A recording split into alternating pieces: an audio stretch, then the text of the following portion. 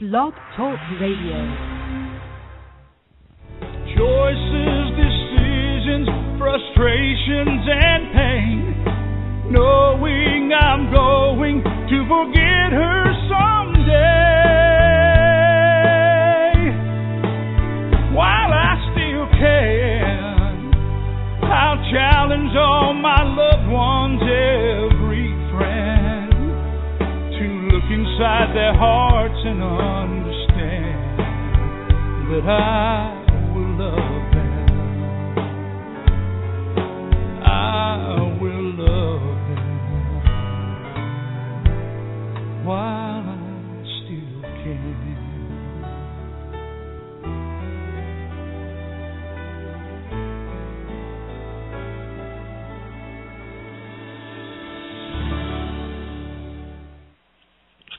Well, hello, everyone, and welcome to Alzheimer Speaks Radio. I can't believe it's almost mid-September already. I'm Lori LeBay, and the host and founder of Alzheimer Speaks, and we just have a fabulous show for you today. But before we get started, we always get new listeners, so I just like to let people know who Alzheimer Speaks is and what we're about. And bottom line is we're an advocacy-based company providing multiple platforms to shift our dementia care culture from crisis to comfort around the world. We believe by joining forces and sharing knowledge and having these everyday conversations about life with dementia, we can remove the stigmas attached to memory loss and help those living with this disease. Together, we can help everyone understand the true needs and the resources that are so many out there for them, but are hidden in the crooks and crannies. And so we really want to give voice and hope. That's really what we're all about. We have been able to be recognized by ShareCare and Dr. Oz as the #1 influencer online for Alzheimer's, and that has not to do with me, but that has to do with our wonderful audience. Your sharing, your caring. Those little clicks and tweets and sharing with your groups are so powerful on Facebook and LinkedIn and Google. So please, if you haven't done so already, I really encourage you to do that because you don't always know who in your sphere is looking for information and resources. And it's a great way to help them. It's also a powerful way to raise awareness and give hope. And this is the month of hope and awareness for dementia. So today our goal is going to be really simple. We've got 3 fabulous guests. We have somebody from Us Against Alzheimer's. We have somebody from Jiminy Wickets, and we also have a guest from the Alzheimer's Research and Prevention Foundation. And so these 2 hours I know are just going to blow by with all the great information. If you're interested during the program and joining the conversation, I invite you to use your chat box if you're listening by the internet. Just go ahead and throw your comment or question in. I'll try to be monitoring those as we go, or you can always call in live to the show, and that number is 714-364-4757. Again, that's 714-364-4757, and you'll be asked to push 1 just to get into my waiting room. And last, before we get started, I always like to toss out a few names here to help people with resources. And the first that always comes to mind is Alzheimer's Disease International. Many people are looking for a support organization in their area, and Alzheimer's Disease International is the organization of all the Alzheimer's associations throughout the world. So you can just go to www.alz.co.uk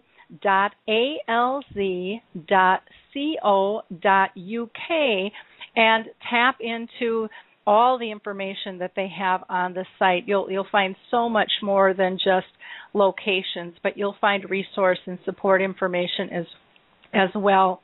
And then many people have contacted me about Lewy body dementia just being different, and they do have their own association.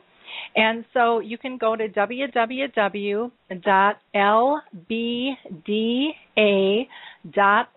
That's lbda.org for the Lewy Body Dementia Association. And the Purple Angel Project is really close to my heart. If you have not checked that out, I really recommend that you do. The Purple Angel was started by our friend Norms McNamara across the pond, and it is going all around the world, and it is helping people identify and raise awareness of dementia in a dignified fashion. Gary LeBlanc, for many of you who have heard about the hospital wristband program, it has incorporated that, and they're kicking that off in Florida, and that's already expanded into other hospitals. This is a major, major feat to have one symbol that's accepted around the world, and it's just a beautiful, beautiful symbol. And behind that symbol becomes awareness and training. In addition, people are always asking about where do they go for trials, and again, the Alzheimer's Studies has a Tau trial going on right now. So if you go to alzheimersstudies.com, or you can check out the Alzheimer's team on Facebook to get information regarding that study as well. So let me introduce our first guest. Trish now I'm going to go ahead and crucify her name as I've been studying this 10 million times. Vredenberg. I'm just totally screwing this up, Trish. You're going to have to just kill me and correct me when we get here, is the co-founder of Us Against Alzheimer's, a national advocacy campaign and network committed to stopping Alzheimer's by 2020. She's also a playwright, an author, a comedy writer, and an advocate who has written for television, like shows like Designing Women, which was one of my favorites, along with Family Ties and Kate and Allie. She has also written a play called Surviving Grace, which is her kind of comedic and drama homage to her own mother, who succumbed to this disease. And it was produced at the Kennedy Center in Washington. And I just can't wait to talk about this play, because I know how deeply Trish just loved her mother, and I just think this is such a cool thing for anybody to do, a creative fashion, one that allows people the insights to the disease, and I'm sure her mother would be extremely proud of her work and all the advocacy that she is doing with the Us Against Alzheimer's Foundation, or organization. So, Trish, welcome to the show, and please pronounce your name. I'm totally tongue-tied on it this morning, and I very much apologize. That's okay. It's Trish Vredenberg. Vredenberg. I mean, I married for love, not for that last name. My former name was Lerner. It was so easy, but it was worth it. Well, Vredenberg. Now, see, I can say it. I think I was just nervous of getting it right, and then I just got it wrong. And you know what? Move on and move up. Well, thank you for being so gracious about that. Trish, can you tell us, a little background about what inspired you to write Surviving Grace? And I really want to know about even how you picked that title, because I think that in and of itself says so much. Thank you. When I guess I had started I was writing on Designing Women, and it seemed like my life was finally coming together. My kids were in their teens, which is enough to drive you crazy anyway. And all of a sudden, my mother started acting strangely. And I was bi-coastal then, so she was in Jersey, where I grew up, and I was in L.A. back and forth. And so we finally had her diagnosed, and and my mother, who was totally into medicine all the time. I mean, she was hypochondriacal, actually, and all of a sudden refused to go to the doctor. but we finally dragged her there, and after a number of actually not very friendly doctors, we found a great one, and he diagnosed her as having Alzheimer's. And I watched my mother, who was this lioness of a woman, who had been asked to run for Congress, who actually was named on Nixon's enemy list. For me, that's a badge of courage. I watched this woman descend into the chasm of Alzheimer's. And although I can come to terms with her, I couldn't let her go. So when she died, I totally selfishly wrote it for me because I wanted to see my mother again, and that's what I get to do every time it's staged. I get to see my mother in different bodies, but I get to see her up there again. So that's why I wrote it. Writing is so healing, and I don't think people understand the power of the pen. Well, yes, it is, because it becomes so personal. I've written in a lot of different mediums, and I mean, a book takes like a couple of years to get, go from pen to print, and and TV is great because that's 3 weeks, but this is so immediate. Once you get it done, it's so immediate to just watch it time after time, and hopefully bring people together for a reason. So, exactly. And because I'm a comedy writer, I only know how to get through life laughing rather than crying. Well, so if you've got a choice, that's a beautiful way to go. I think sometimes what I have found, and tell me if you've seen this too with others, is so many times people give up their laughter. They lose it to disease and chronic illness, thinking that it's not appropriate, and it's I think the source of who pretty much all of us are. I don't think I've ever met anyone who doesn't like to laugh. No, it's what keeps you supposedly living longer and younger, and just taking things too seriously, I think, really, really eats at you. And although this is a dreadful disease, you're still able in some way to get some relief. So that's just how I live my life, and we live our life, my husband and I, my amazing husband and I. So. Well, you guys are quite the team. I've never met you personally, and I hope to do so soon one of these days, because you're doing such amazing work. And so I thank you for, just the massive amounts of time and energy and money that you have put into Us Against Alzheimer's.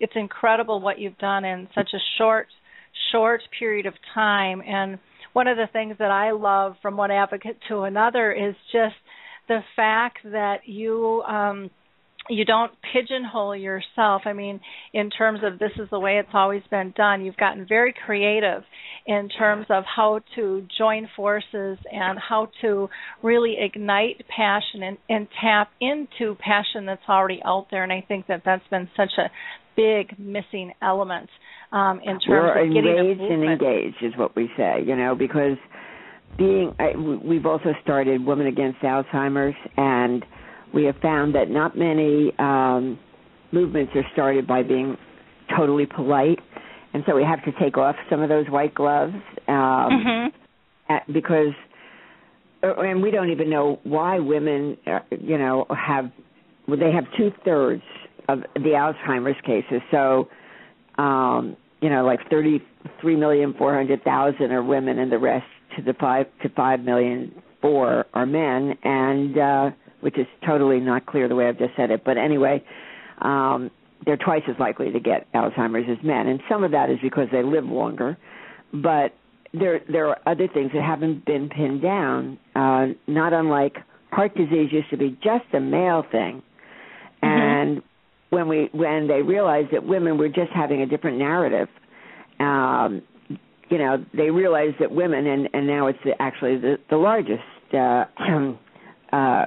reason for dying for women, they started to look into it more for women, and we want that. It seems very minimal to me to ask, find us out. We're a big population. We're baby boomers at 10,000 a day, so we got to be paid attention to. Anyways, I know I could go on. I'm sorry. No. The show is all to get people talking about their passion, because I think that's what makes it interesting, and that's what engages our audience, and everybody likes to hear everybody's voice of passion. And it makes us think. Makes us.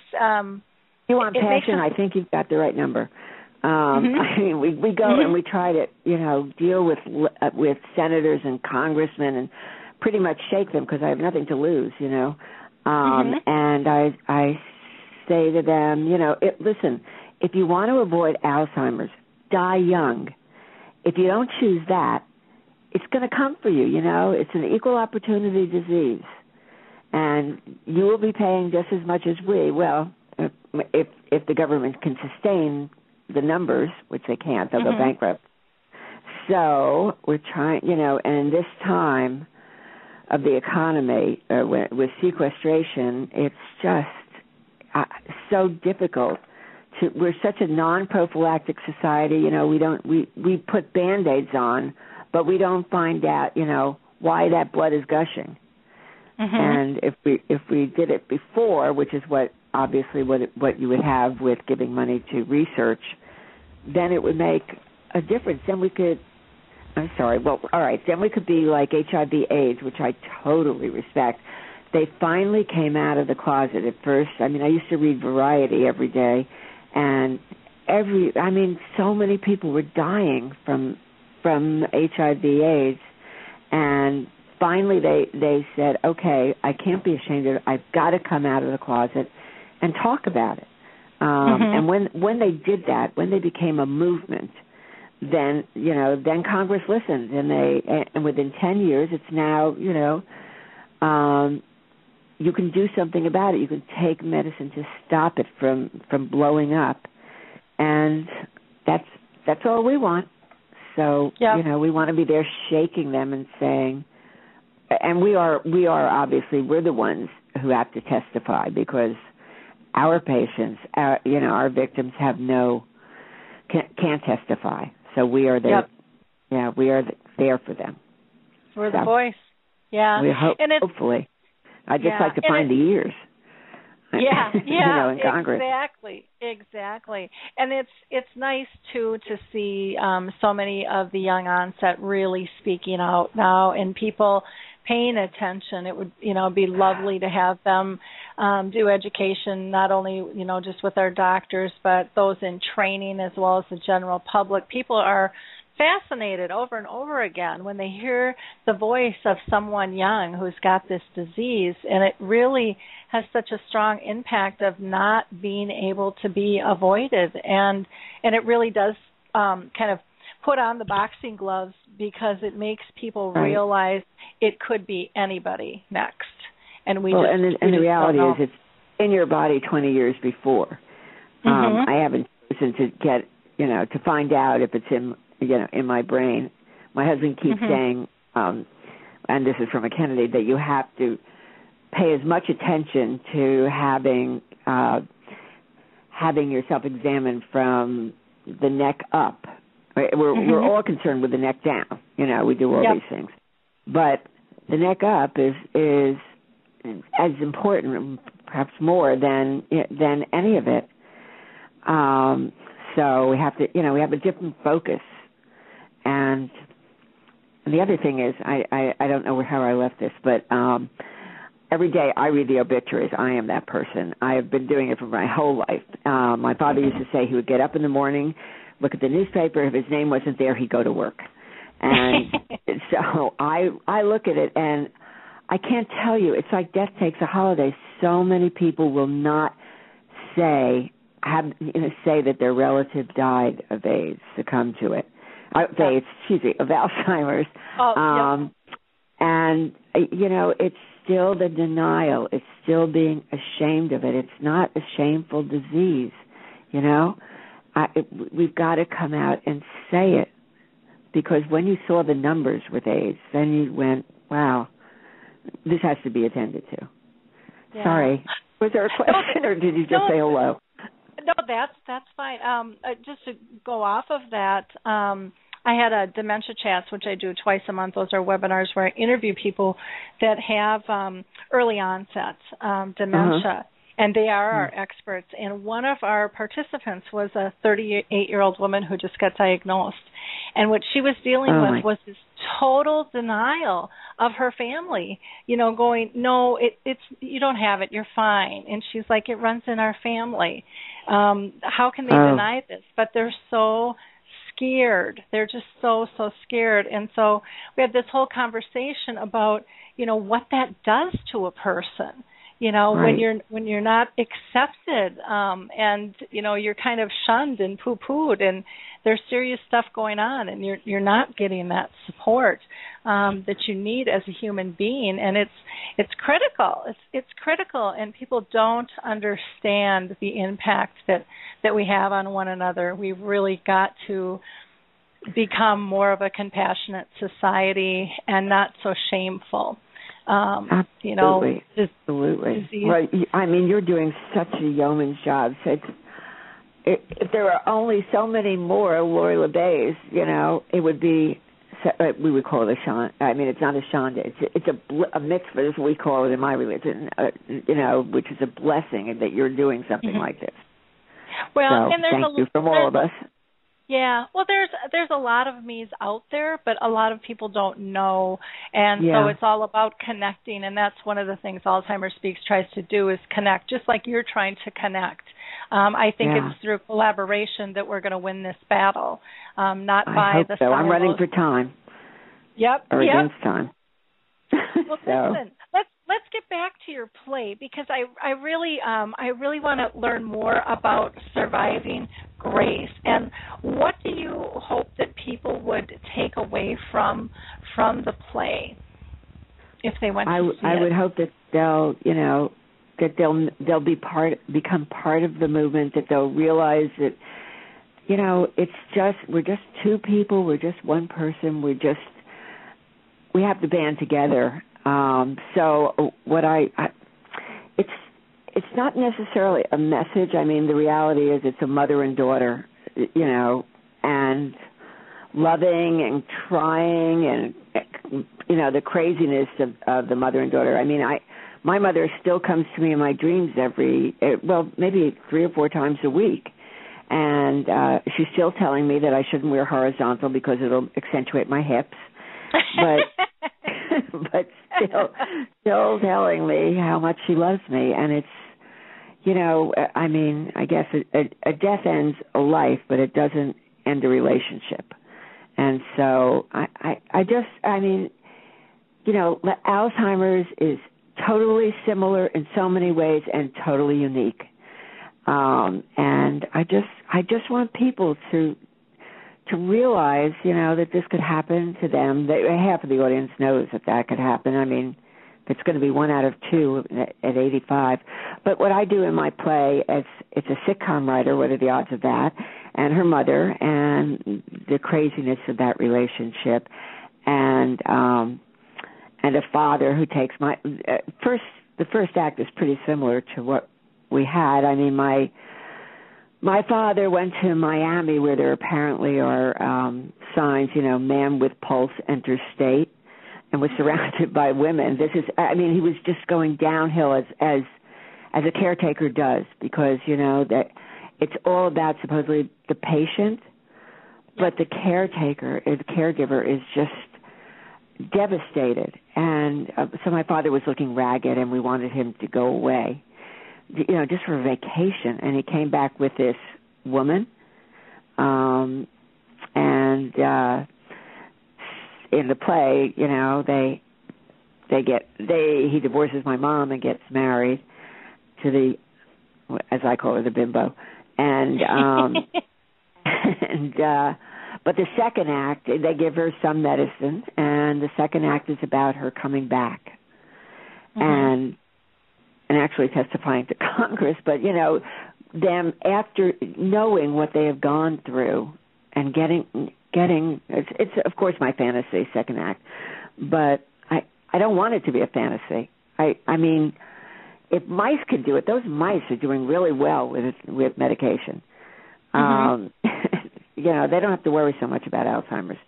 I want us to feel the same way. I want us to go, you know, really, like, was there a polio? I don't even know what that is.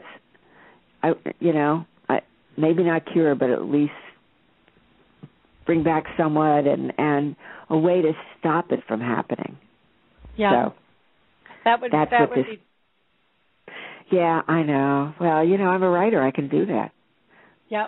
Well, it's beautiful, and I mean, it can happen. I went and saw the movie The Butler, and it just amazed me how much has happened and how far we have come in a short period of time in my lifetime. And you know, I'm in my mid-50s, and I just think, oh my gosh, you know, we have just come so far. I mean, it's so doable. Far. You know, we can do this if we have faith and if we join forces and you know, like you said, enrage and engage. And I personally have a hard time with the enrage part because I'm a hope and an engaged person, but I think you're right. I think we do need that rage. Well, I don't mean that we have to burn down buildings. I just mean that we just have, this is wrong. We've got to do something about that kind of enraged. Yep. I mean, you know, just saying you can't just, I don't know, give money for one more bridge to nowhere. This is where the money should be spent.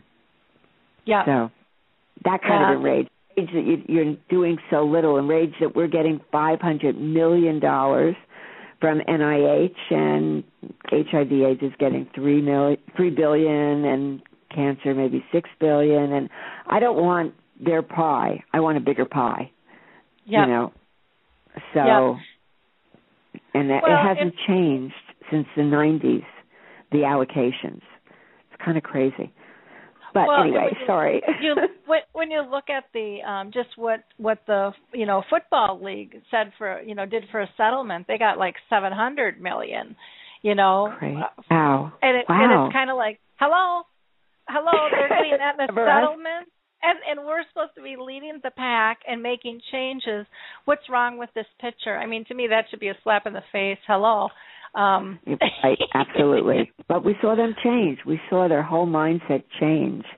I remember going and hearing Roger Goodell, I hope that's his name, testifying to Congress and sort of in denial. And that wasn't long ago.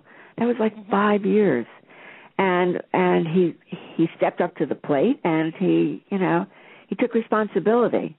And I'm hoping that there'll be some purple ribbons being worn soon.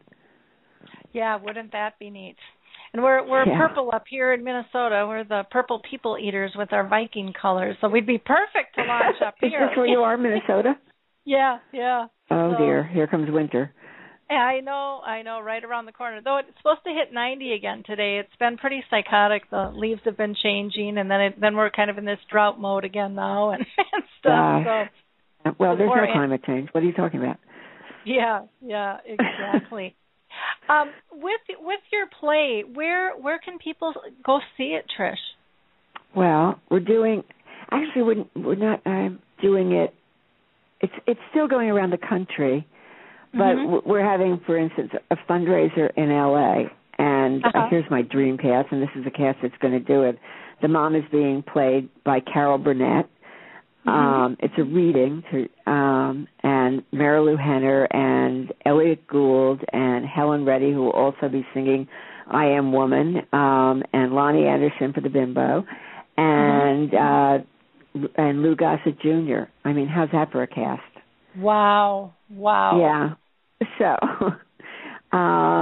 So that's on the 25th of September, and then we go to San Diego on the 27th.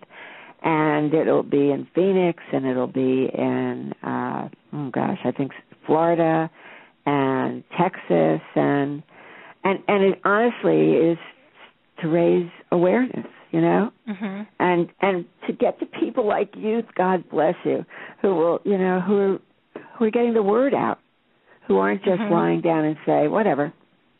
Yep. Or who, because caretakers are just so exhausted, and I get that. but we just want them to do something they can do from their home as well. I used to be a speechwriter for a senator, and that was my very first job, and I know how one letter, one email, it stands for 100 to a senator or a congressman. So that kind of involvement for usagainst-Alzheimer's.org or Women Against Alzheimer's, because, they have to know if they think in their mind if the people aren't interested or don't care enough to speak out, we don't have to do anything about it. Yeah. We just have to work within that system. Exactly. Well, I would love to see your play come to Minnesota. We have an absolutely fabulous theater community up here that would really embrace it. I had told you earlier when we were talking offline about the play, My Mother Has Four Noses, right. And I went to that, and she had to add extra sessions in for it because, it was just sold out, and it was just a wonderful, brilliant thing, and people were just learning so much, got a standing ovation, and again, it was just all about raising awareness, and right. So we, like I said, we're kind of like the little mini Apple here in Minneapolis and St. Paul. We really do have a community. Yeah, that would really embrace that. If you can maneuver it my way, that would be sweet. Absolutely. We've been having. Do you know who Diane Rehm is? I do not. No, she's a talk show host as well on NPR every day. So she's done The Mother here at the Phillips Collection in D.C. And and she'll be doing San Diego too. So she's fabulous. Oh, nice. Anyway, we'd love to. Wonderful. Let's sign up now. Good. Well, let's talk about Us Against Alzheimer's and your recently launched Women's Against Alzheimer's Network. Can you tell people a little bit more about that, and how would women get involved? How can they engage with you? They can either send to, just go on to usagainst-alzheimers.org, and all of this is laid out for you. So you don't have to leave your living room, though I would certainly love someday to have 100-woman march in Washington. But if you can't do that, and I get that, then you can do it just from your home and become part of a movement. And that's, as you saw with the Butler, or with anything, with the women's movement, that you just have to be engaged in that. So you have to check in and say, I care. And, so, it's all about funding for research and funding, to get it going. Cameron is now getting involved for the G8 for Alzheimer's. He's declared that as the, a big movement that the world has to be involved in. And you can do that because of these computers. You can do that at home. So that's how you can get involved. You can get it as much or as little as you can do. We'll take it.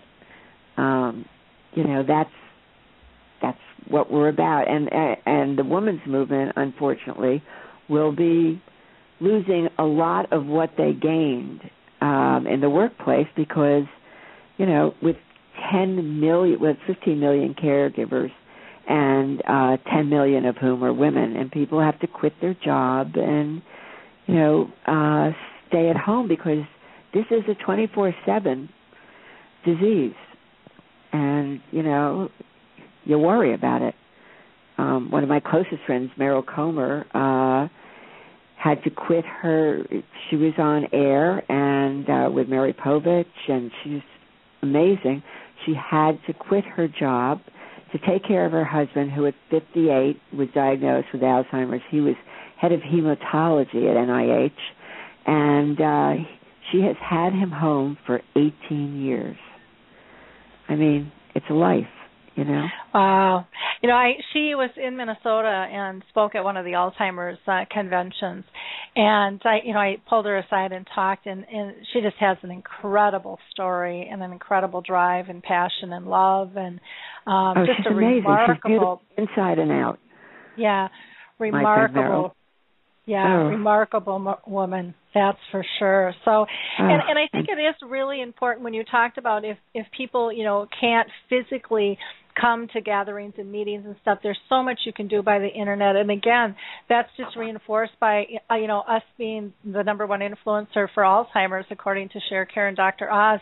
That's from the likes and the shares and the, those little clicks are extremely powerful because you don't know. It's kind of like the, when you're talking to a friend and that telephone game, and then all of a sudden it ends up being something else, somewhere on else. And so on, and all of a sudden you've got a big group saying, demanding what's right. Well, you don't like the demanding word, asking what's right. Yeah. The nice thing is, though, with the internet, for the most part, your message remains consistent from the beginning, unlike somebody verbalizing it, when it's just that click. And then people can interpret it themselves. And, it takes no time, it costs no money, and it's just a wonderful way to be able to help people and engage them. Now, just hope that your audience, who I know cares about this, will go on to Us Against Alzheimer's, see what we're about, see what and see how you can be part of it, not watching from outside, but being active inside. Well, and one of the things that when I had George on that I told him was, that I loved is you guys have really made it so easy to contact, Congress and get politically involved. I mean, it's so simple. And your information that you push out is incredible. I mean, Us Against Alzheimer's is an incredible source of great information, and to me it gives so much hope just seeing the force and the tenacity in which you guys are doing things, and it really is an amazing, amazing organization. When you're dealing with Alzheimer's, you've lost all sense of control of your life. You feel like you can't do anything. And this gives you back some of that control and some of that power because you feel like, okay, not only someone cares, but I can do something about this. And, and George, who is amazing, and in helping with this. And, he had a heart attack. We should be doing heart disease. But it was a long time ago. And he was on the coma diet, he was in a coma for 2 weeks and lost 20 pounds. I'm not saying this is for everyone, but if you can live, but he has just joined in this movement because he just cares so much about it. So, I agree. This is wonderful.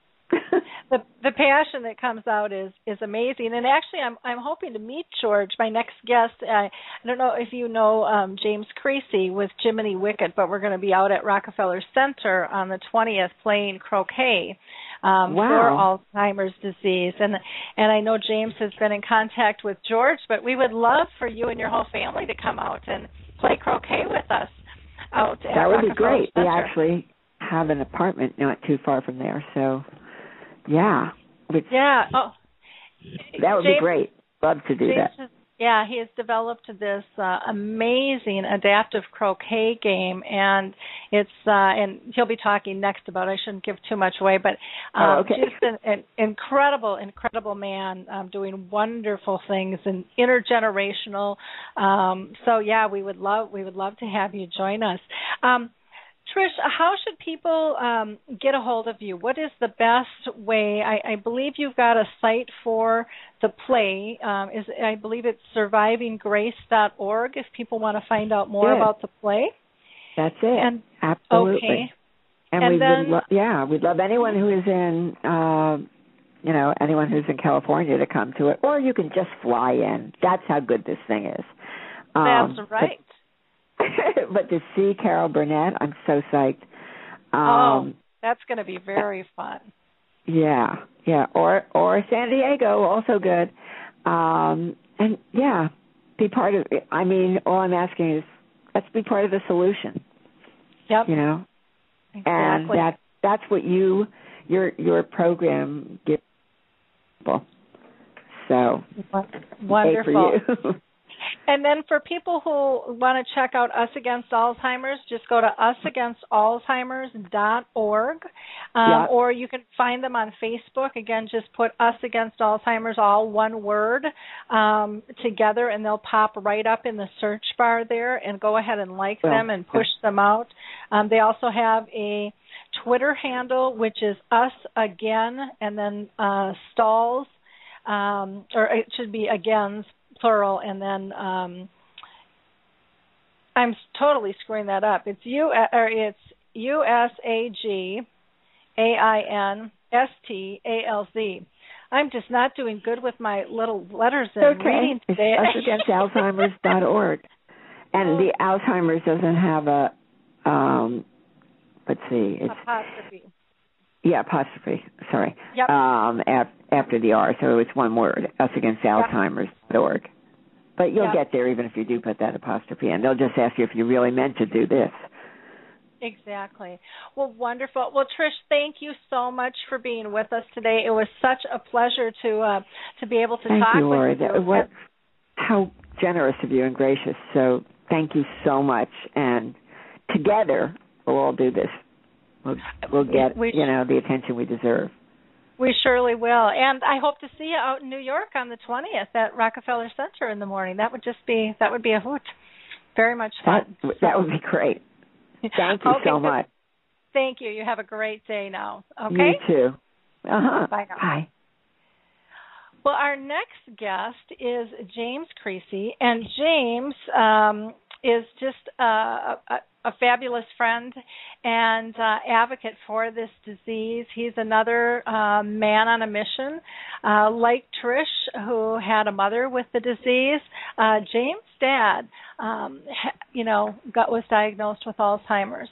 And he wanted to find a way to be able to engage people and make life worth living with this disease. So 5 years ago on a summer vacation, he discovered a new connection with his dad, who was in kind of that silence and confusion mode of dementia. And he found that through playing croquet. His dad, Maxwell, smiled. Since then, all of his kids and grandkids now have this activity to enjoy, with their grandpa. And that was a pretty cool experience. So they found that it was intergenerational as well.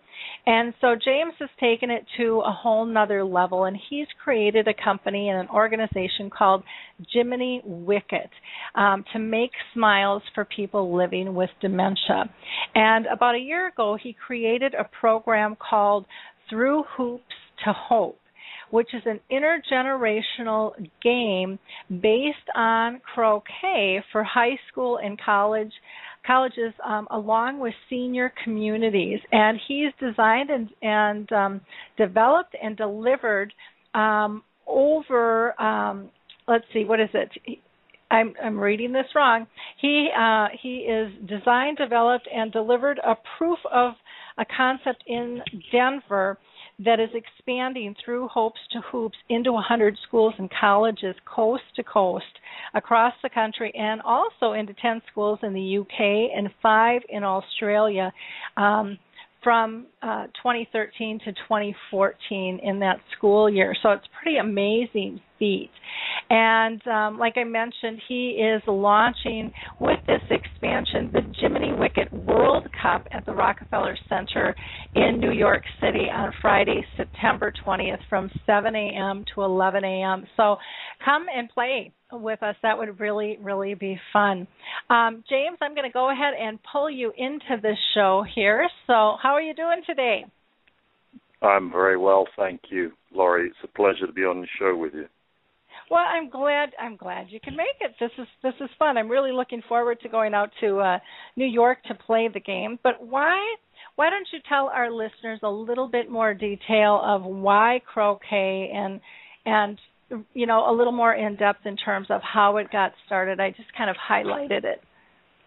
I'd be happy to, but before we do, just in case Trish is still on the line, lovely conversation between the two of you there. And I know that you invited her. I want her to know that Jiminy Wicket himself invites Trish and Alyssa and George to come along and play. And after George was on the Today Show last week with Maria Shriver, Alyssa sent out the most wonderful little email, said, "Have you seen my father?" Well, I hope she'll come and play with us and say, "Have you seen my dad playing croquet at the Rockefeller Center?" Anyway, your question was sort of like, how did this whole thing get started, right? Yep. Well, 5 years ago and 1 month, I was taking my mother and father on what we thought was probably going to be their last summer vacation together. For more than 15 years, they'd been going to a little hotel in southwest England, in Cornwall, called the Nare, N-A-R-E. You can look that up online. And I really had no idea how I was going to spend like 10 days with my mother and father. I'd never been on vacation with them as an adult like this. And here is my father struggling with the effects of and his demise in the face of this insidious thief called vascular dementia. He actually had vascular dementia rather than Alzheimer's. A lot of very similar symptoms, though, including the kind of silence and the confusion, the loss of memory, the loss of speech. And he was at the stage where it was difficult for him to even string a sentence together. I had no idea how I was going to deal with the silence and confusion for 10 straight days in a strange environment. For a year now, at that point in time, I've been traveling across the Atlantic because their home is in southeast England. And I've been spending 10 days on deck every 10 weeks or so to give my brothers and sisters and my mother some time off by just being his companion and partner for 10 days, 2 weeks at a time.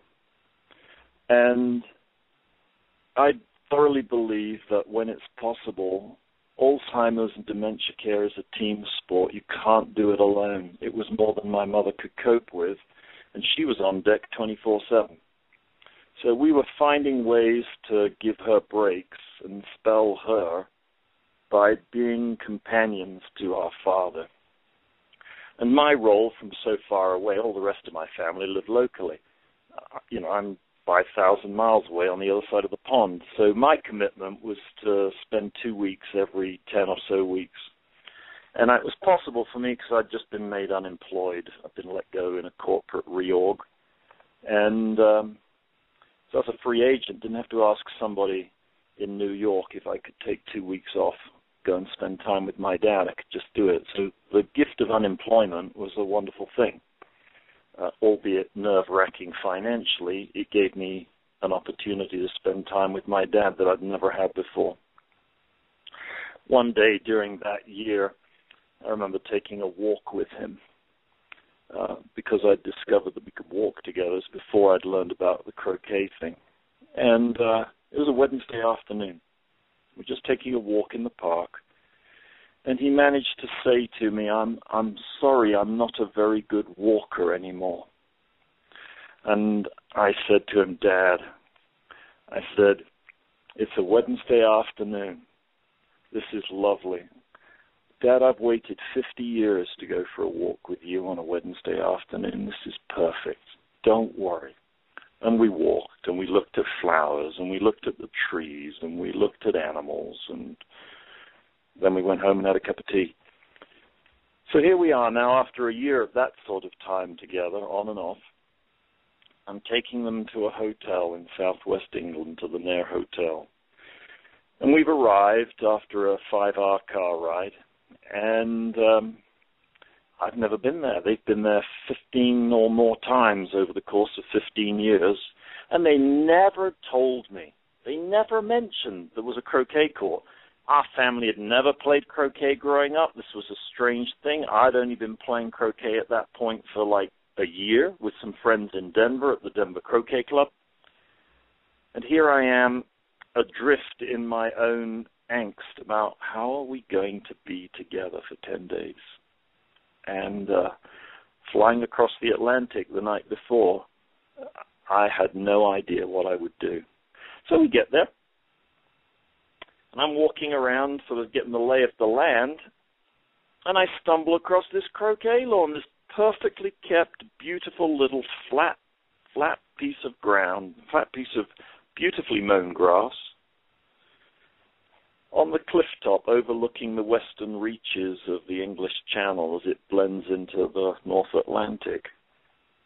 And I thought, I think I've died and gone to heaven. I got a croquet court outside the back door of this hotel for 10 days. I know what I'm going to do. And then the idea struck me. I wonder if I could play croquet with my dad. So the following morning, after breakfast, I helped him get ready for his day. And I said to my mum, I'm going, my mother and father had been married for something like 60 years at that point in time. And so they kind of joined at the hip. In the face of this disease, I think that my dad saw his dear wife, Pat, as his lighthouse. If she was around, he could kind of get his bearings. And if she wasn't around, he was a bit adrift. So I was kind of taking a rather gutsy move to sort of tell her to go off, walk the beach, get her hair done, go shopping, read a book, whatever she wanted to do for the morning. He and I were going to give this thing a try. Well, it worked a treat. And before the end of those 10 days at that hotel had come and gone, we were playing croquet. He and I were playing croquet not only together every day after breakfast, he and I. We were playing with a whole bunch of different guests who got engaged with us. And even though my dad couldn't converse with these people, he could smile at the pleasure he was getting from being around other people and playing this game. I said, this was not something we'd grown up doing. This was stepping outside the box of anything that I was comfortable with or knew or was familiar to me or to him.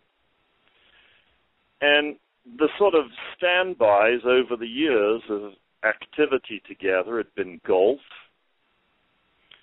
been ping pong, it'd been crosswords together. He used to do the New York Times, the equivalent of the New York Times crossword every day before lunch. Well, that had gone.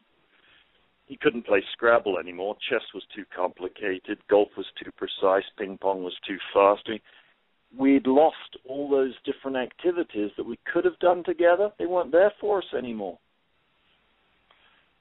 Croquet emerged as the winner. And every day we engaged with one another and other folks from at the end of those 10 days, people from Australia, other parts of Europe, other places in the UK, said to us in their farewells as they were leaving, as we were leaving, now that we've had so much fun together, we're going to go home and buy a croquet set and play in our backyard. So as I went back to their home, I commissioned my brother to buy a croquet set. And I remember my mother's comment, well, this is going to be a waste of time, isn't it? A waste of money. Little did she know that croquet set was going to become the tool that my father's children, my father's grandchildren, and my father's great-grandchildren could enjoy with their papa. And as he played, so he smiled. And it wasn't very long before he had begun a routine that was comfortable and familiar enough to him that when a stranger came to the front door, or friend or stranger, came to the front door, if my mother didn't get there first, he would open the front door, welcome them with open arms, and sort of escort them through the house into the back garden. And before you knew it, they had a mallet in their hand and they were trying to play croquet with it. That's how it took with him. Oh, and fun. That was that began 5 years and 1 month ago, and he passed away 4 years ago.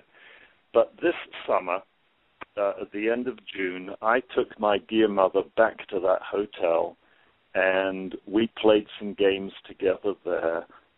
It was a kind of pilgrimage for me to make a trip to the place where this all began. So wow, that's the gist of it. That's the gist of how it began. Yeah? So does that make sense? Yeah, it makes a lot of sense, and it just makes me want to go grab a croquet mallet right now and go smack a ball and go have some fun. Next Friday, Laurie, don't forget, next Friday from 7 a.m. to 11 a.m. at the Rockefeller Center in New York City, we're going to do just that. You and I are going to play in Manhattan. And if you Google Croquet Rockefeller Center, you'll see that the only entry in the archive called that Google accesses is Jiminy Wicket Croquet on September the 20th, 2013, and the invitation's there. Oh, cool. So how have you incorporated this into being intergenerational with schools and stuff? We've got about 5 minutes.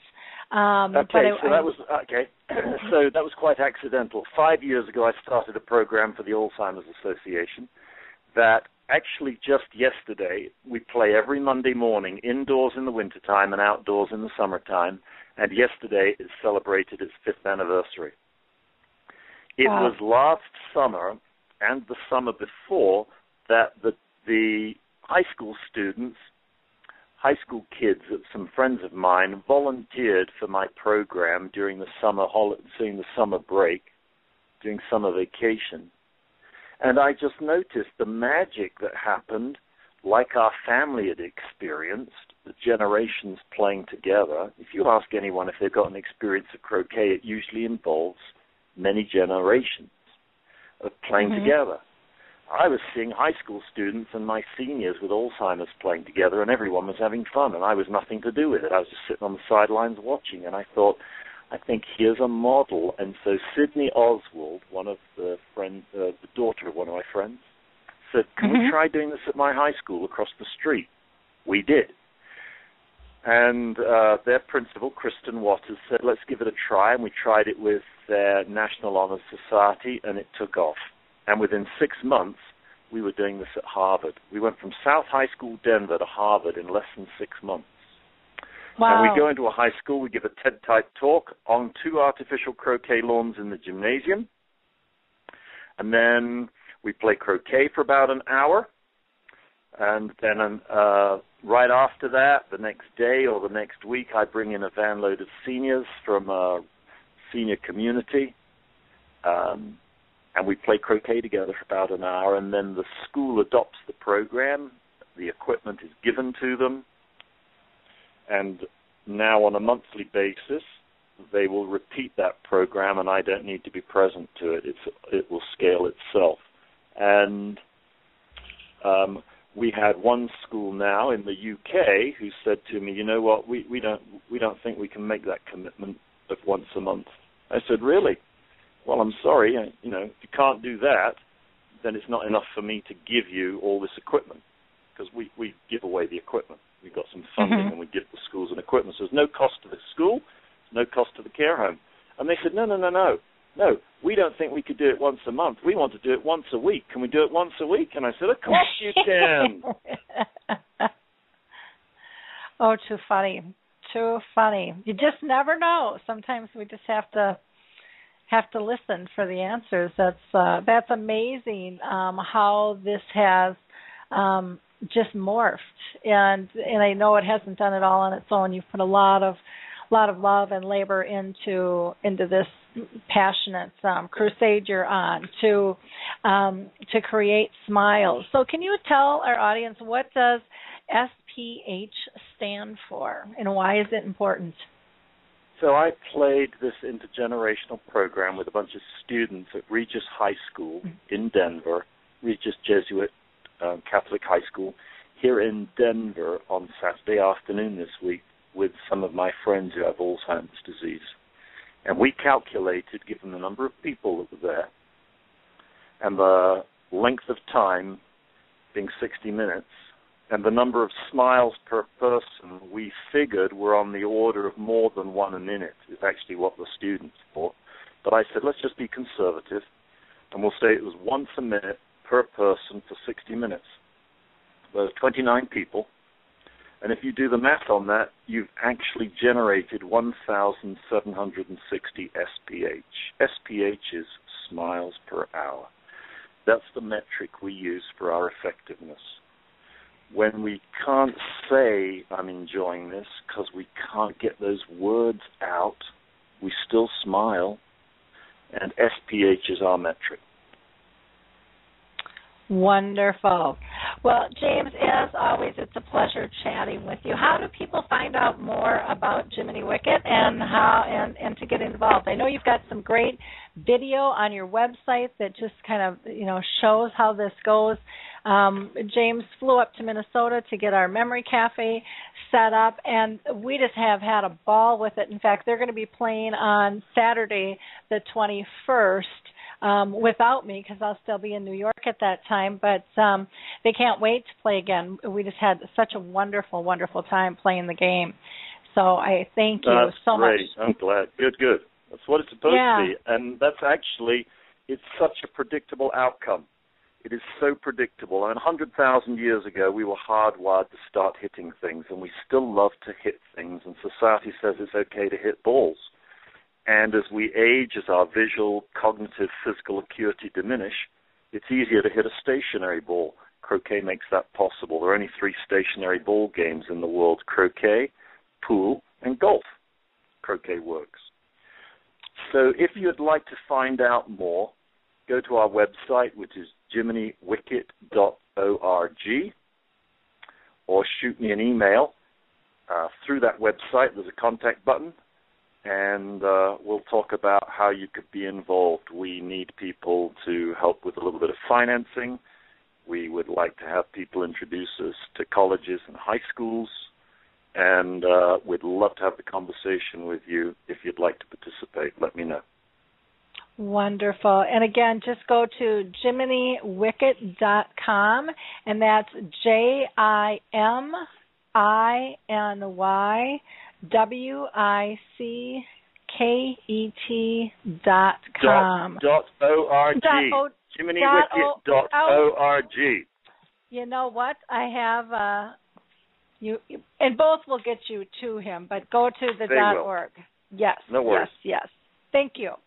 Well, thank you so much for your time, James. Really appreciate it, and we will talk soon. Okay? Laurie, thanks for helping to push the message out, and we won't be talking. We'll be playing next Friday. Okay. Look forward to it. Yep. Come out and join us if you're there. Thank you, James. Thank you. Yeah, lovely. See you. Well, before I go into introducing our next guest, I always just like to kind of give some mid-program highlights of some information that might be helpful. I want to just let you all know, if you have not listened to the last show, which was on the 3rd, Games That Engage for those with memory loss, even though Blog Talk was having some technical difficulties that day, it's definitely worth a listen to. You will find out about some puzzles, and then also a life game of reminiscing, which is called Lifetime, which is just absolutely an incredible and fun, engaging way. I think, again, it's definitely worth a listen to. Our next show is going to be on the 17th, and we're going to talk about brain and nutrition and holistic ways to improve your life's quality. And we're also going to be having Christy Fleming, who's the founder of Disrupting Alzheimer's Project, on, and he's from across the pond as well as Darlene Gipst, who is a nutritionalist and the owner of Nutritional Weight and Wellness. And she's got a worldwide audience. And she is also the host of Dishing Up Nutrition on Talk 107 Radio. And that's going to be a really interesting show. We also have our Dementia Chats this afternoon. That's a webinar that you can participate in. and ask those with dementia, what is it really like? Get those questions answered. Sometimes we can't ask our clients or we can't ask our family members, but we can ask a third party who's living and breathing with this disease, and the conversations are quite profound. Our last show was on the 27th, and we talked with Dina Dotson. She talked about moving. And she not only moved from her home to a new location, but she also changed areas. Steve Ponus updated us on he has been taking care of his parents and what that's been like for him. And then Michael Ellenbogen shared his new book, which is now on an ebook, which is available. And so there were questions from the audience participants about exhaustion. Is that an early sign? And you'll hear the feedback that we got. And again, weather and temperature changes and how it influences people, and family denial, and being in large crowds and getting second opinions. So all kinds of information you will find. We also updated the Alzheimer's Speaks website. So if you go there, you may notice a few changes there. The resource directory, I think, is much more efficient. The way that you can register to become a member and get access to our free tools is quite simple to do. So I encourage you to do that. Again, with the resource directory, you can input your business, your service, your tools, your products, or others into the directory so that, again, we can share the knowledge amongst each of us. So please go ahead and check that out. I'm still doing some tweaking on the site, but that's ever-ending with websites. On the blog, there was an article about Dementia Aware and the Ostrich Care Team, who is helping really raise awareness even more, and which is extraordinary because the owner of that company is a 20-year-old. He's doing some really cool things. There was a wonderful video about true unconditional love that I think you'll find amazing. And then, again, James just mentioned that we're going to be in New York on the 20th, so if you are in New York, stop by Rockefeller Center, please, and play croquet with us. We would love that. On the 13th, ARP has asked me for an article, so that's going to be posted, and it's called The Art of Care. And so we'll see what happens with that. And then Katie Couric, I still have not heard when her special on Alzheimer's and dementia is going to air, but I will let you know when that happens. I'm not actually a piece of that, but again, they asked if I would write an article for them for the website. So I'll keep you posted on that. Again, before I introduce our next guest, I want to remind people, if you are in need of support, contact Alzheimer's Disease International. They are located in London, but they are the organization of all the Alzheimer's associations throughout the world. Coral Health has some great music options for people that are quite exciting, and they have a mobile app called Music First, which is definitely worth checking out. The Lewy Body Association, again, if you're dealing specifically with Lewy Body, I would encourage you to go directly to them. And then, of course, the Alzheimer's Studies, which has that great Tau trial going on right now.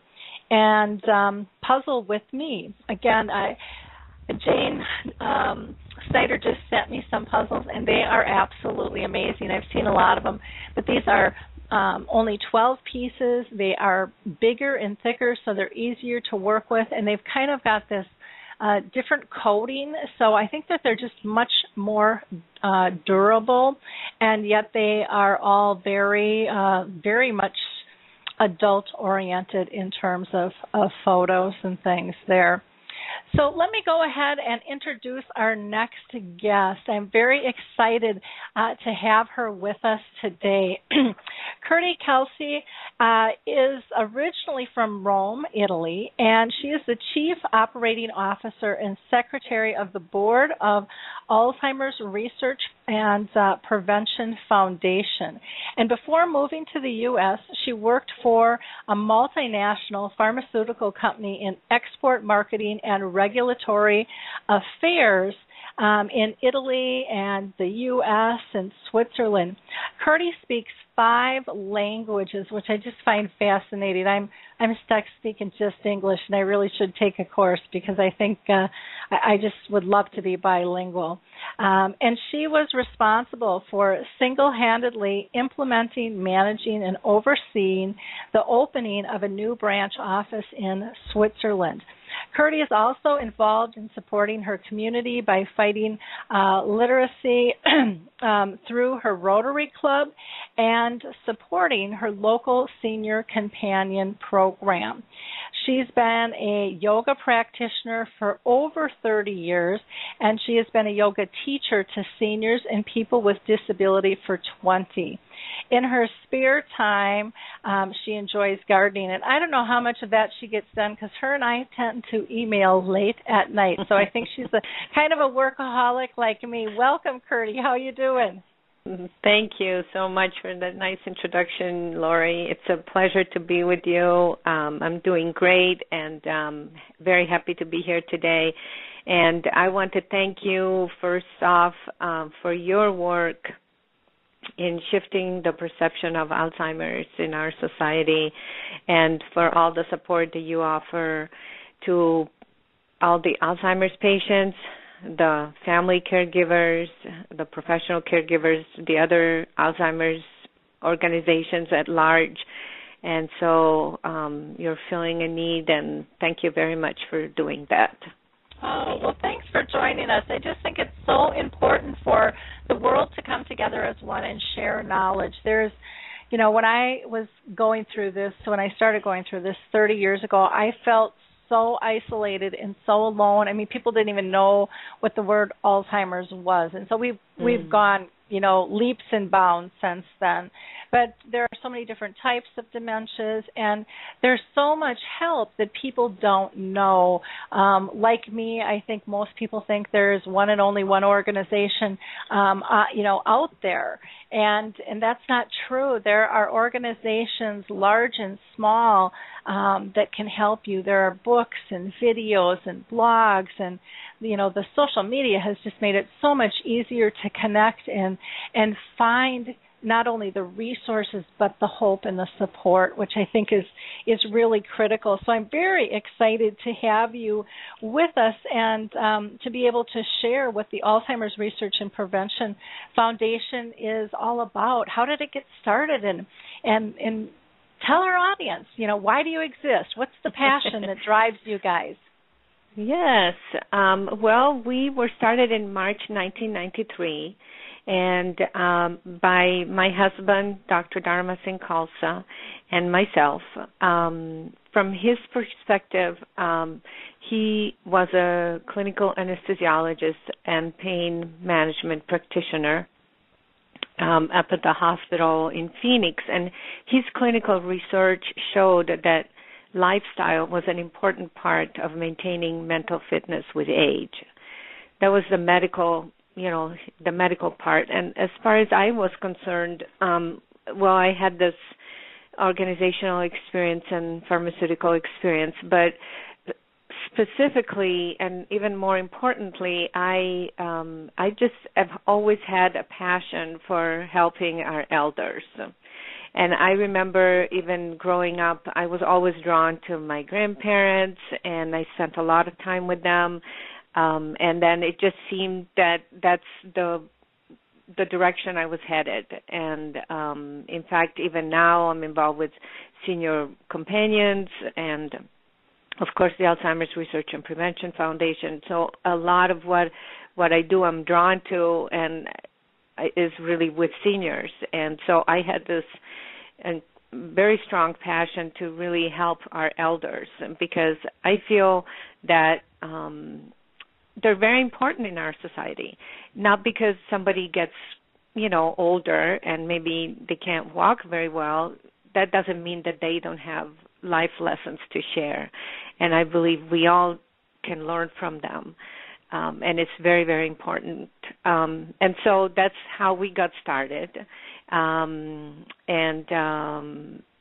We've been, at the beginning, 20 years ago today, this year, there wasn't that much awareness about Alzheimer's disease.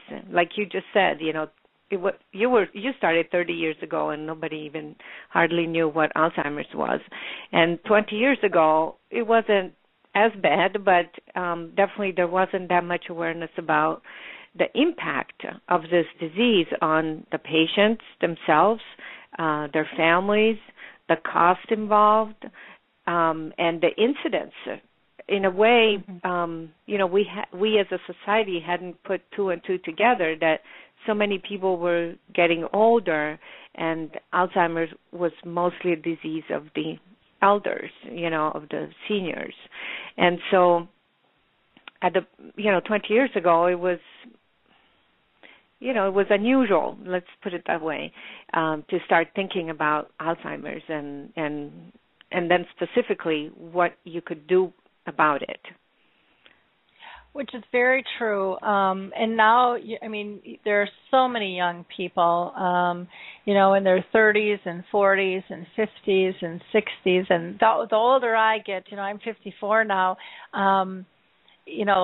60s is young, where a few years ago, 60s was older. Well, 60s is young. The 70s is looking pretty dang young to me, too.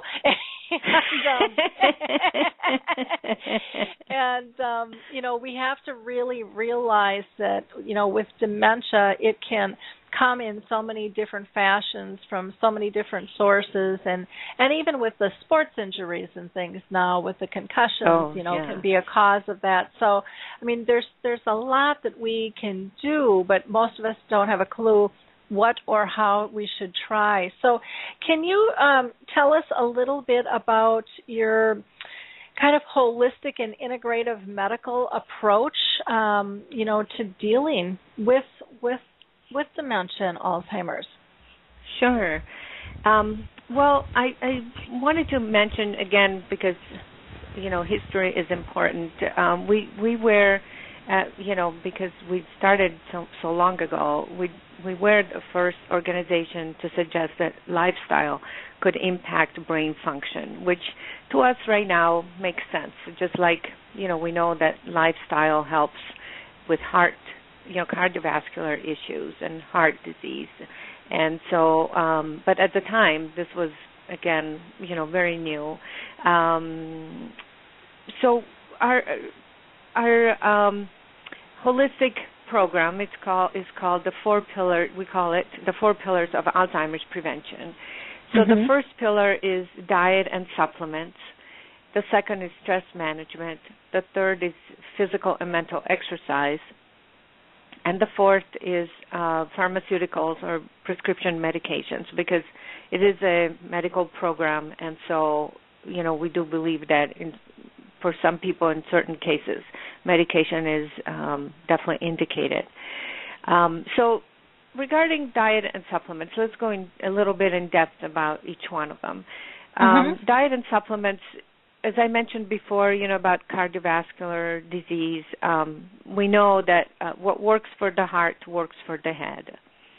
So the main thing that works for the heart is a low-fat diet. We all know about, managing your cholesterol, your blood pressure. So these same risk factors apply for the brain, because it's in the same body, right? I'm not a medical person, but to me it makes sense. If we have an issue in one organ, it's going to reflect in other organs as well. So it's going to have an impact. So the diet that we advocate is 20% fat, most of which, if possible, should come from good sources like extra virgin olive oil, avocado, omega-3s from fish as your fat source, 40% lean protein, So preferably that would include fish, chicken, turkey, and soy for those that are vegetarians. 40% of complex carbohydrates. So that would preferably, again, come from fresh vegetables, fresh fruit, legumes, whole grains. Okay. And then your diet should also include superfoods for the brain, what we call superfoods. There are the very highly concentrated antioxidants in certain fruits and vegetables. And so for fruits, the best fruit is blueberries. And for vegetables, the best one is spinach or any dark green leafy vegetables that have been shown and researched to be very rich in antioxidants. And then we also, as part of the first pillar of diet, we also advocate the use of supplements, because specifically brain-specific supplements, because in our modern world, and if someone is already older and if someone already has a problem, there is a place for more concentrated nutrition that is provided in supplements. So brain-specific supplements are vitamin C, ginkgo, also called ginkgo biloba, phosphatidylserine, omega-3 oils, and there are a number of other ones. And by the way, if anybody wants any more in-depth information about any of these pillars or any other information we'll go over, it's all available on our website at www.alzheimersprevention.org. Okay. So, yes. I just had a question for you. You know, a lot of people ask about like turmeric and coconut oil. What is your stance on items like that for supplements? Well, turmeric has actually been studied to help mental function, because, again, we believe that it's due to the richness in color. Just like we see in other vegetables and fruits, that the ones that have the highest concentration of antioxidants are the ones that have a really deep color. So like blueberries we discussed, like spinach. So turmeric also, we believe that that's the reason why it's so rich in antioxidants. So anything that is just like, vitamin C, for example, is an antioxidant. Vitamin E is also. So just like those, we want to supply as many antioxidants as possible in our body, because the function of the antioxidant is it detoxifies the heavy metals and the toxicity that is present in the blood and therefore in the cells. So that's turmeric has been studied. As far as coconut oil, our stance is it probably, I'm sure it doesn't hurt.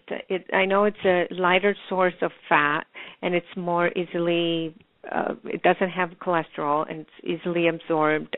In terms of the benefits on the brain, I haven't really seen that much scientific evidence, but I would say for sure it's a good alternative to butter, just because, I know we all love butter, but, it does have high fat content and high cholesterol specifically. So coconut oil is I use it sometimes, and the flavor is, you can't really taste any special flavor, so you can use it for baking, you can use it for stir frying.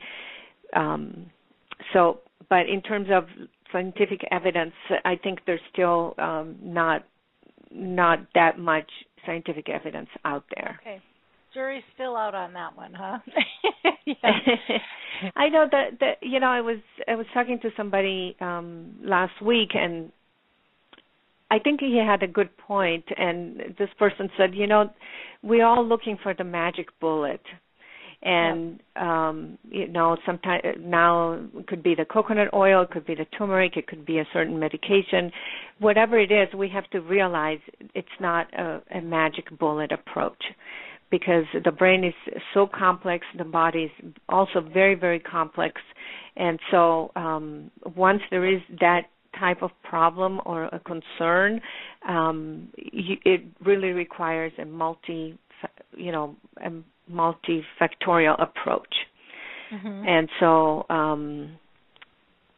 whatever you can do, whatever improvement you can make in your lifestyle, in your diet, in your stress level, your exercise, being social, being interactive, it's all going to affect your well-being and your brain's health. Wonderful.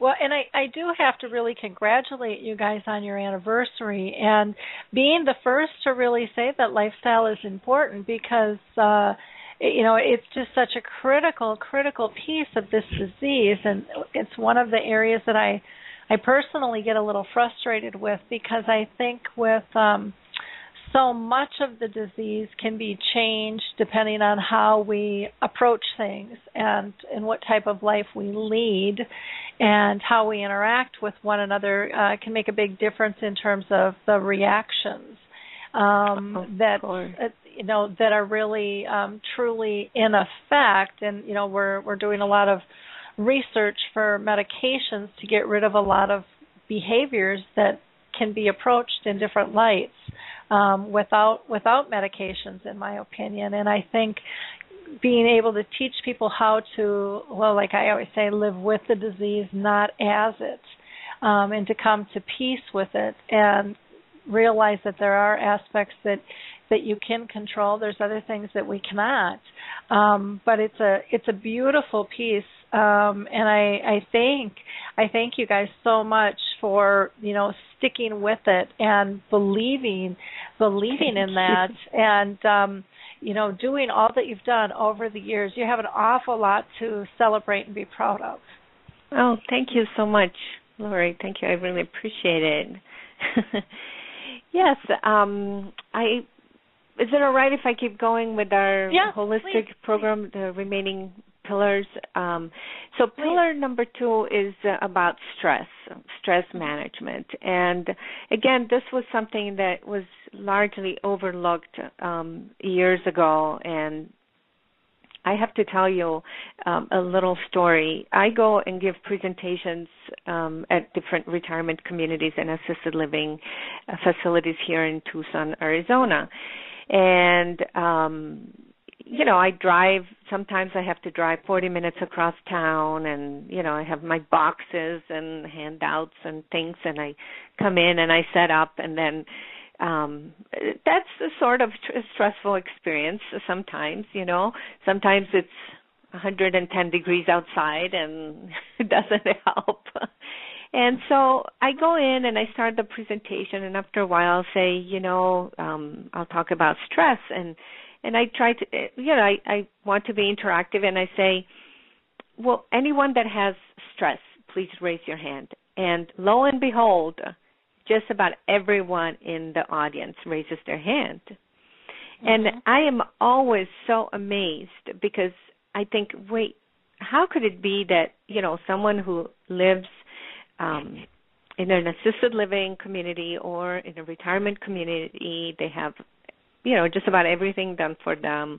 And how could these people have stress, And I look at, maybe there's an 85-year-old lady sitting there, and she has her hand up, and I say, well, would you mind sharing with all of us, what's stress? What is stressful for you? And I always learn so much, and I learn specifically that everyone has stress. It doesn't matter if we're young, if we're in the workforce, we have aging parents, we have children we're taking care of, we have financial responsibilities, we have, the economy, we're concerned about our mortgage, we're concerned about our health, we're caregiving for someone. We all have stress. And so the bottom line the ARPF advocates is you really cannot overlook your stress level. You need to manage your stress because stress releases cortisol in your body, and cortisol is actually directly responsible for damaging and in some cases killing your brain cells. Mm-hmm. And so we just can't overlook this, in our day and age, and it seems that we all have more going on. Social media is great, like you mentioned, it's a great source of information, but it can also be, whether we recognize it or not, can be a source of stress.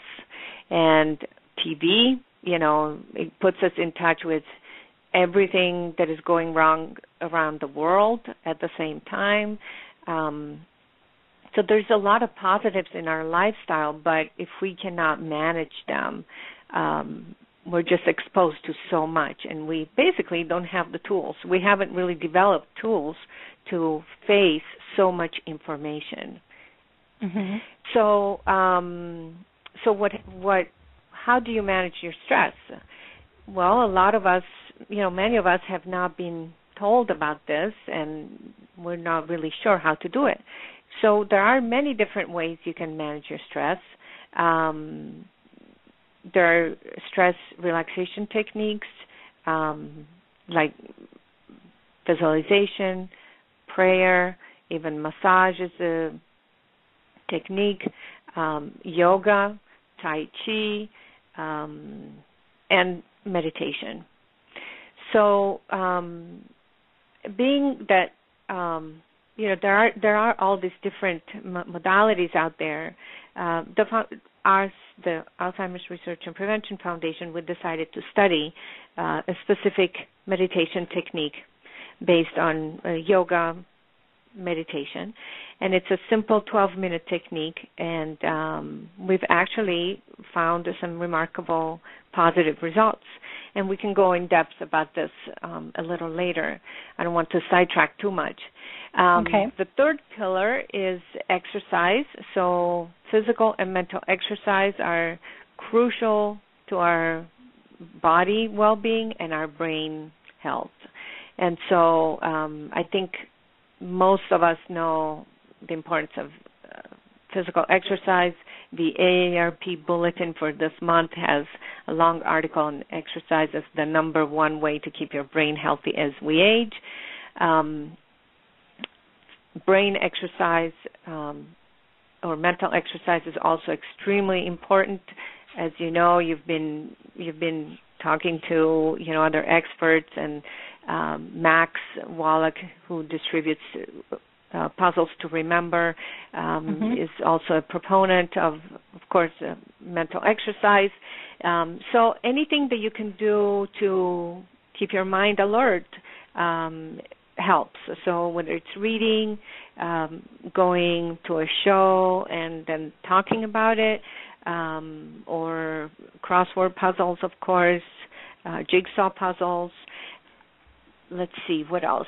I wanted to mention that we have a brochure called Brain Aerobics, and it's full with really innovative and simple exercises that don't require a computer program, simple things that you can do on your own at home, just to give you ideas of how you can exercise your brain. Like, for example, read upside down.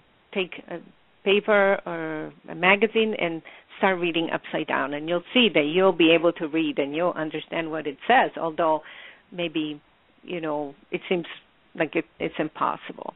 So your brain has that capacity to adapt and, in fact, loves the challenge. And under mental exercise, I did just mention it, but yes, there are computer programs that are also becoming very popular that exercise your brain. So that's also something to consider. And the fourth pillar is prescription medications. And I mentioned I am not a medical person, so I can't really give any in-depth information about this topic, and I suggest everyone talk to their doctor and evaluate carefully what is the best approach for them and what is indicated, what are the side effects, what works, what doesn't work. And so, but that is an overview of our holistic program for the prevention. We call it the 4 pillars of Alzheimer's prevention. Okay.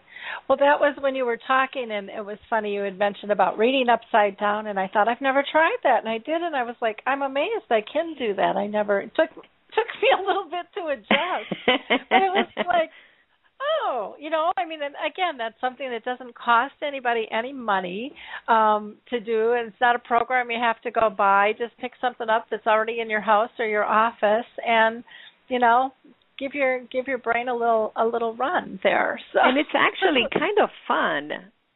Mhm. It's actually kind of fun. Yeah. Yeah. So, and I'm glad you mentioned Max. He just does such a wonderful job with his puzzles and sharing those. He had sent some out to our memory cafe, and he's just been such a generous young man in all that he's doing in his new book out. That Why Did Grandma Put Her Underwear in the Refrigerator is just a wonderful, wonderful children's book that helps explain. Yes, absolutely. I think it's a great contribution to our households, because in every family there is a need to explain this disease, and so yes, he did a great job. He's a wonderful young man. Well, and I think so many times when we teach our children, we teach ourselves, because we're not always congruent with what we say and what we do. And our kids remind us of that. Now, I do want to mention there's a couple of callers on the line, and I just want to double check, if you don't mind. I'd like to just pull them in. They've pushed one, so it looks like they've got a question for us. Okay, so I'm going to pull in somebody from a 215 number. 215, you're live. If you wouldn't mind stating your name and posing your question or comment. Hi, my name is Michael, and I have a question for your guest there. In reference to brain health and, I guess, lifestyle changes, I'm living with dementia, and I hear that so often, and I'm just wondering if you could clarify this for me. In my feeling is we all benefit from doing those things, not just specifically those folks who are living with the disease. And I think a lot of people are looking at the people who are living with the disease that are part of the problem is the reason that they are having the difficulties is because they're not doing those lifestyle changes. So could you expand on that a little bit further? Sure. I absolutely agree with you. These programs are really a lifestyle improvement, maintaining for all of us. And I'm 50, and I started this program about 10 years ago. So I think it's never too early to start, and it's never too late. I think that when someone is healthier and not necessarily having a memory or cognitive issue, they should start their own brain fitness program. And I think if someone has an issue, a cognitive difficulty or a disease, they should continue with this program as a way to prevent or slow down the progression or prevent further deterioration. So, that's our approach. You're perfectly right. Okay, great. Thank you very much. Thank you very much for the call. Thanks, Michael. I'm going to go ahead and check with our next caller. Is from a 250 number. 250, you're live. If you wouldn't mind stating your name and asking your question. Hello, Lori. This is Daniel Potts in Tuscaloosa, Alabama. How are you? Well, good. Thanks for calling in. I haven't talked to you for a while, so it's wonderful to hear your voice. It's a pleasure to listen to your show, and I just have a statement. I want to commend you for and your guests for the topics that you're discussing today. I think these are so important. I think healthcare providers like I am need to hear what you've had to say today. Not all of us are as on board as we should be with this, but I think we should be, because there certainly is evidence that your guests have outlined that the supportive milieu for brain health that we can cook up here is so important, and I just commend you for that. We need to get the message out, because there are things we can do to prevent, and research is key for a cure, yes, but we also can live better with the disease and support caregivers better with this information. So thank you very much. Well, great. Well, thank you for all you're doing. What a great statement. Thank you. Absolutely. We're all together in this and trying to make life as good as we can for folks. So thanks a lot. Well, Danielle, do you have a new project at all that you want to take a minute on and just tell us about? Because you're always doing something. Absolutely. Well, we do. I'll just briefly tell you some things that we're doing. One thing is that we've got a middle school initiative to raise Alzheimer's awareness and to also teach students about memoir and life story. It's called Let Me Be Your Memory. And we be watching, I'll put out in social media, we're going to have a fundraising Rocket Hub site that we set out so that we can teach middle school students about honoring their elders with life stories and learn a little bit about Alzheimer's disease in the process. So we hope to be able to take that nationally if we can raise the money for it. More on that later. Oh, exciting. What a worthwhile project. Well, thank you, and thank you for what you are doing in terms of prevention, Kirti. It's very, very important. So it's an honor to hear what you're about and what your organization is doing. Thank you very much, Daniel. I appreciate it. Absolutely. Okay. Thank you, Lori. Yep. Thanks for calling in. Bye-bye. Okay, bye-bye. Well, that was nice to hear. Always nice to hear from our listeners, and what an exciting project he is doing.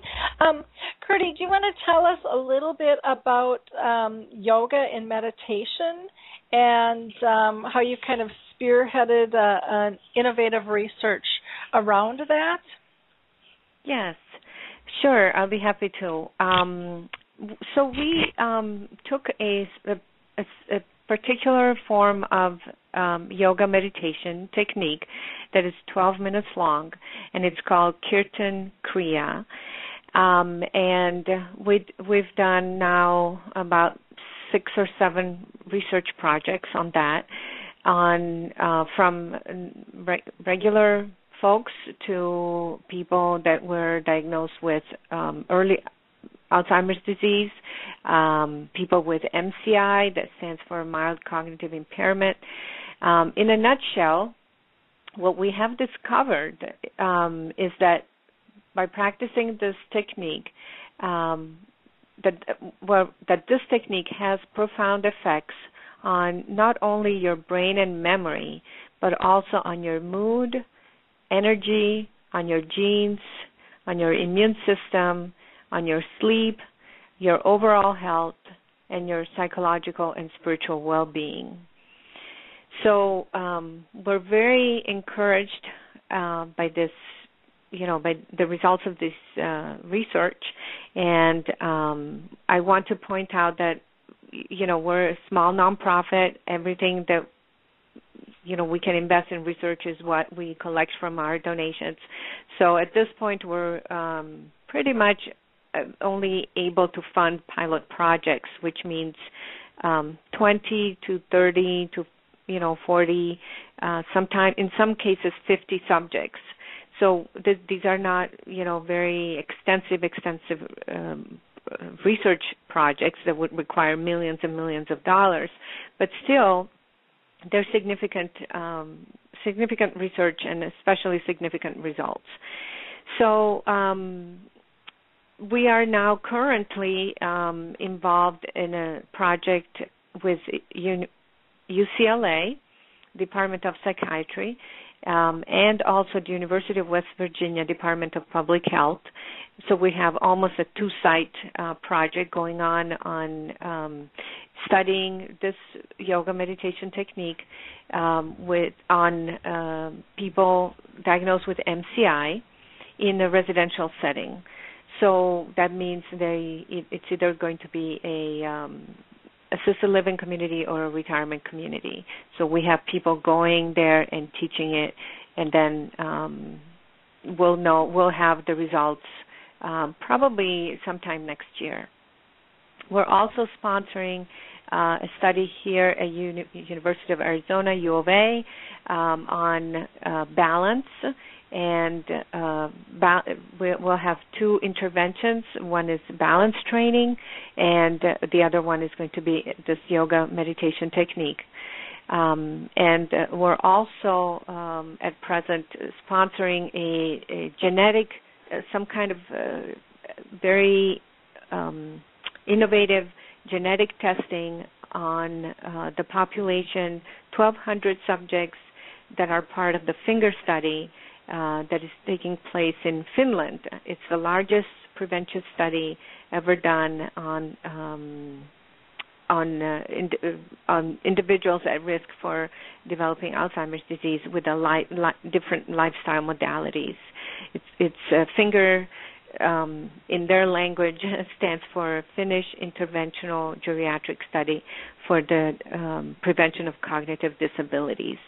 So these are the research studies we're involved in at the moment, and so for which we'll have results sometime next year. We're very excited to do that, and very lucky to be able to receive donations and being able to fund this prevention and lifestyle-based research projects. Wonderful. Well, that's exciting. I think it's I love hearing about studies like this that are small or large. It doesn't make any difference, but I love the idea of the meditation, and I think the visualization. I think there's so much that can be done to help people find that calmness and that peacefulness and remove anxiety and get clarity in terms of their life and what do they want in it or what don't they want in it. Now the Kirtan Kriya, does that name stand for anything for that particular form of yoga meditation? Well, Kirtan means song, and Kriya means set or exercise. So it means it's a singing exercise. The particular words there's a mantra that you sing during the exercise. It's the mantra is Sa Ta Na Ma.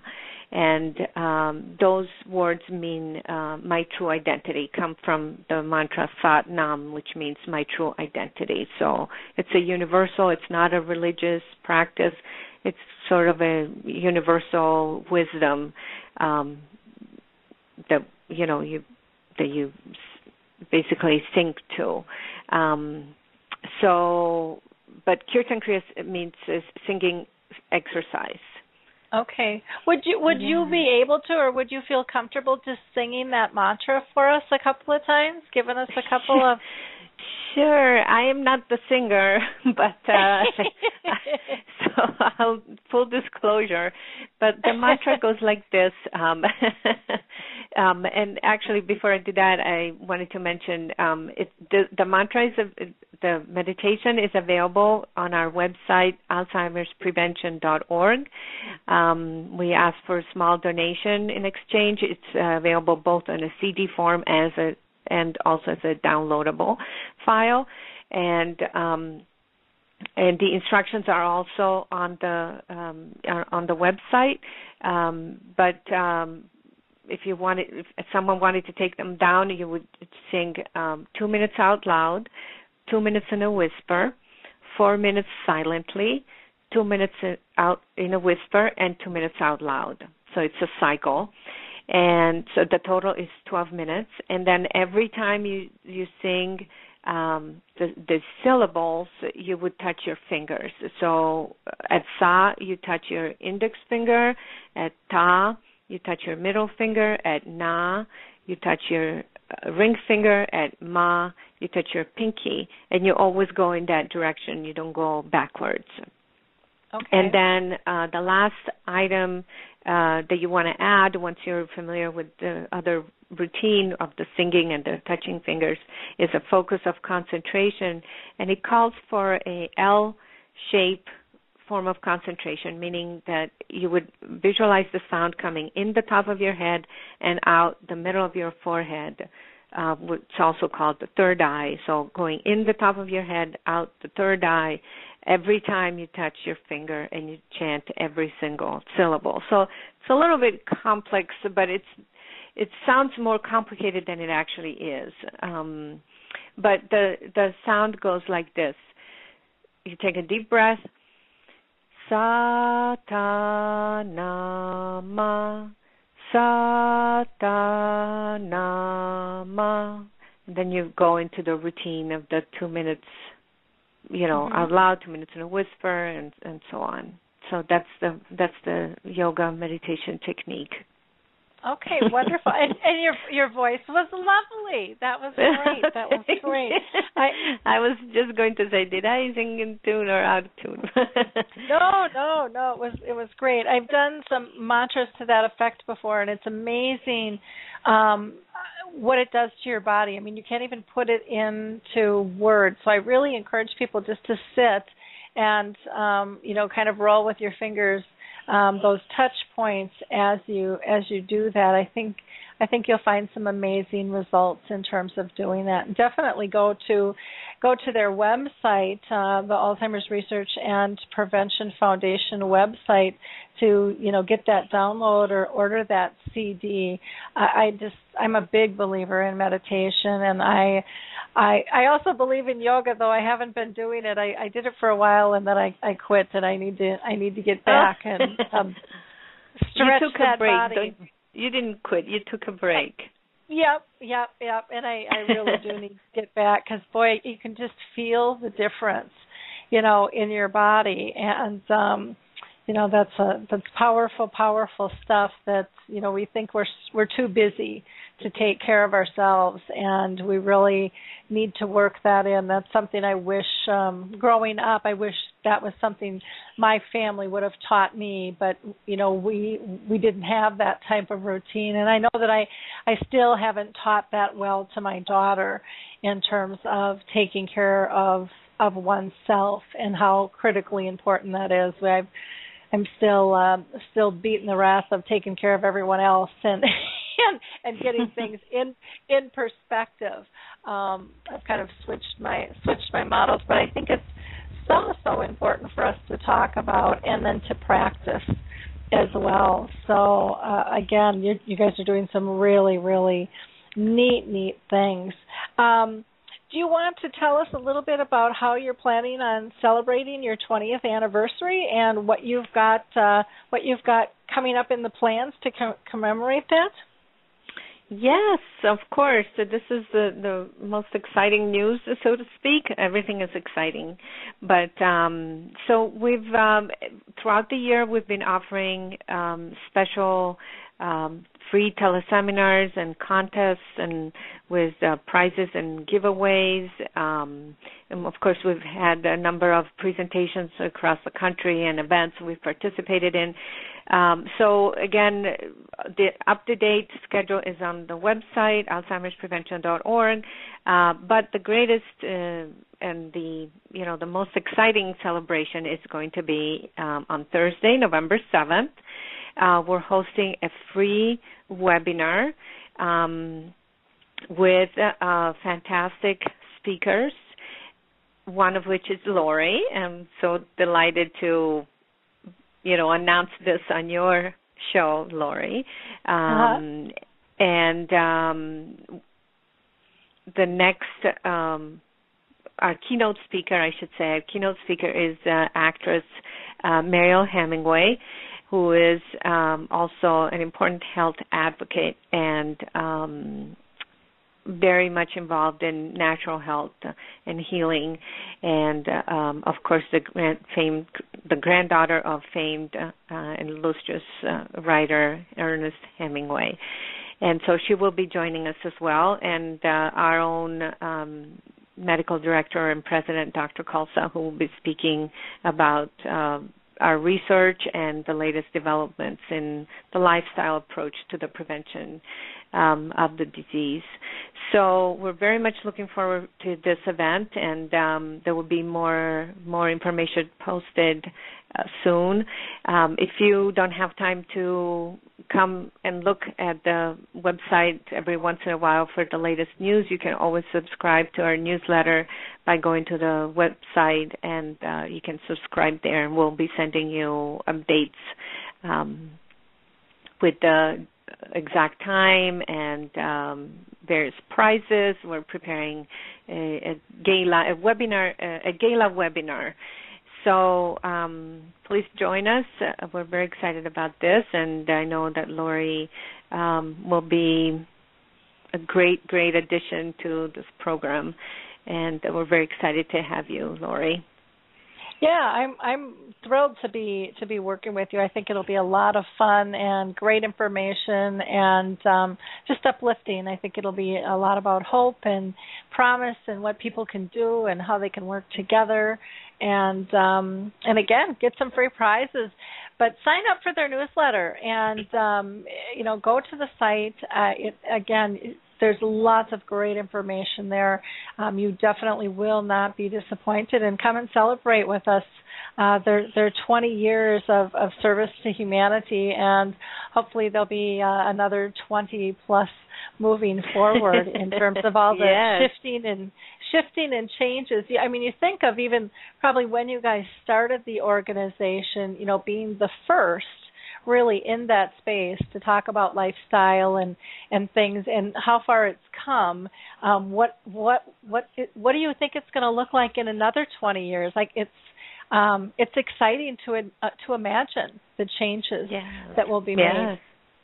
Yes, very exciting, and we're moving forward, and people believe in this, and just like Daniel, called in, and we're very honored to be able to do this work on behalf of all the people that that are at risk, and all the people that even may not even have the disease, but they just want to stay. They want to stay healthier. They want to have a fit brain and a sharp mind as we all grow older. So we're very honored to be doing this work. Wonderful. Well, Curdy, what's the best way for them to get a hold of you? Through Alzheimer'sPrevention.org? Is that just go directly to the website? You can go to the website. You can subscribe to the newsletter. You can also email us at info@Alzheimer'sPrevention.org. And, I will get the email. If you have specific questions, we'll be happy to answer them as best as we can. Okay. And then for those that don't do the Internet, because sometimes we get people who just call in and listen to the show that way and aren't online, you can always call their number too, which is 888-908-5766. Again, that's 888-908-5766, and they would love to hear from you. Well, yes, Curdy, thank you so much for being with us on the show. I really appreciate all that you offered us, and I really hope that people go and sign up for your newsletter, and also start doing that mantra, the Sa Ta Na Ma, and don't forget to do the touch points with that as well. Get the directions, make a donation if you're able to, and come join the team. Come work with Alzheimer's research and prevention, and be part of the change. Be part of our community at large. Yes, it takes all of us to make a difference. Yep, that it does. Well, listen, you have a wonderful week, and I'm sure we'll talk soon as we plan for this wonderful webinar. And again, thank you so much for all you do, Curdy. Thank you, Lori, for this great show. It was a pleasure, and good luck with all your very, very good work. Okay, bye now. Bye-bye. Have a great day. You too. In closing up the show, I just want to invite you to join us with the Dementia Chats today. That will be at 3 p.m. Eastern, 2 p.m. Central. That's noon Pacific. And you can go to alzheimersspeaks.com, go to the About page, and then just go down to the Dementia Chats, and you'll be able to find how to enter the show. Again, if you're looking for an association in your area, go to Alzheimer's Disease International, and you'll be able to find an association closest to you. And don't forget the Purple Angel Project. If you're ready to build awareness, you can do that as an individual or a company. Check out the Purple Angel Project. I am really looking forward to our upcoming venues here, and again want to thank our special guest today, Trish Vredenberg with Us Against Alzheimer's, Jim Creasy with Jiminy Wicket, and Kurti Kalsa with the Alzheimer's Research and Prevention Foundation. Have a great day. Bye now. It's time to rethink, renew, and reimagine retirement. Hey everybody, Jared Sebesta here, host of Retire Repurposed. Now this podcast is about the non-financial parts of retirement, which many times can be even more challenging than the financial. We believe retirement is not the end, rather the beginning of what could be the most impactful, purposeful, and fulfilling season of a person's life. So don't retire, become repurposed. To listen now, search Retire Repurposed on your favorite podcast platform, Senior Resource, or Life Audio.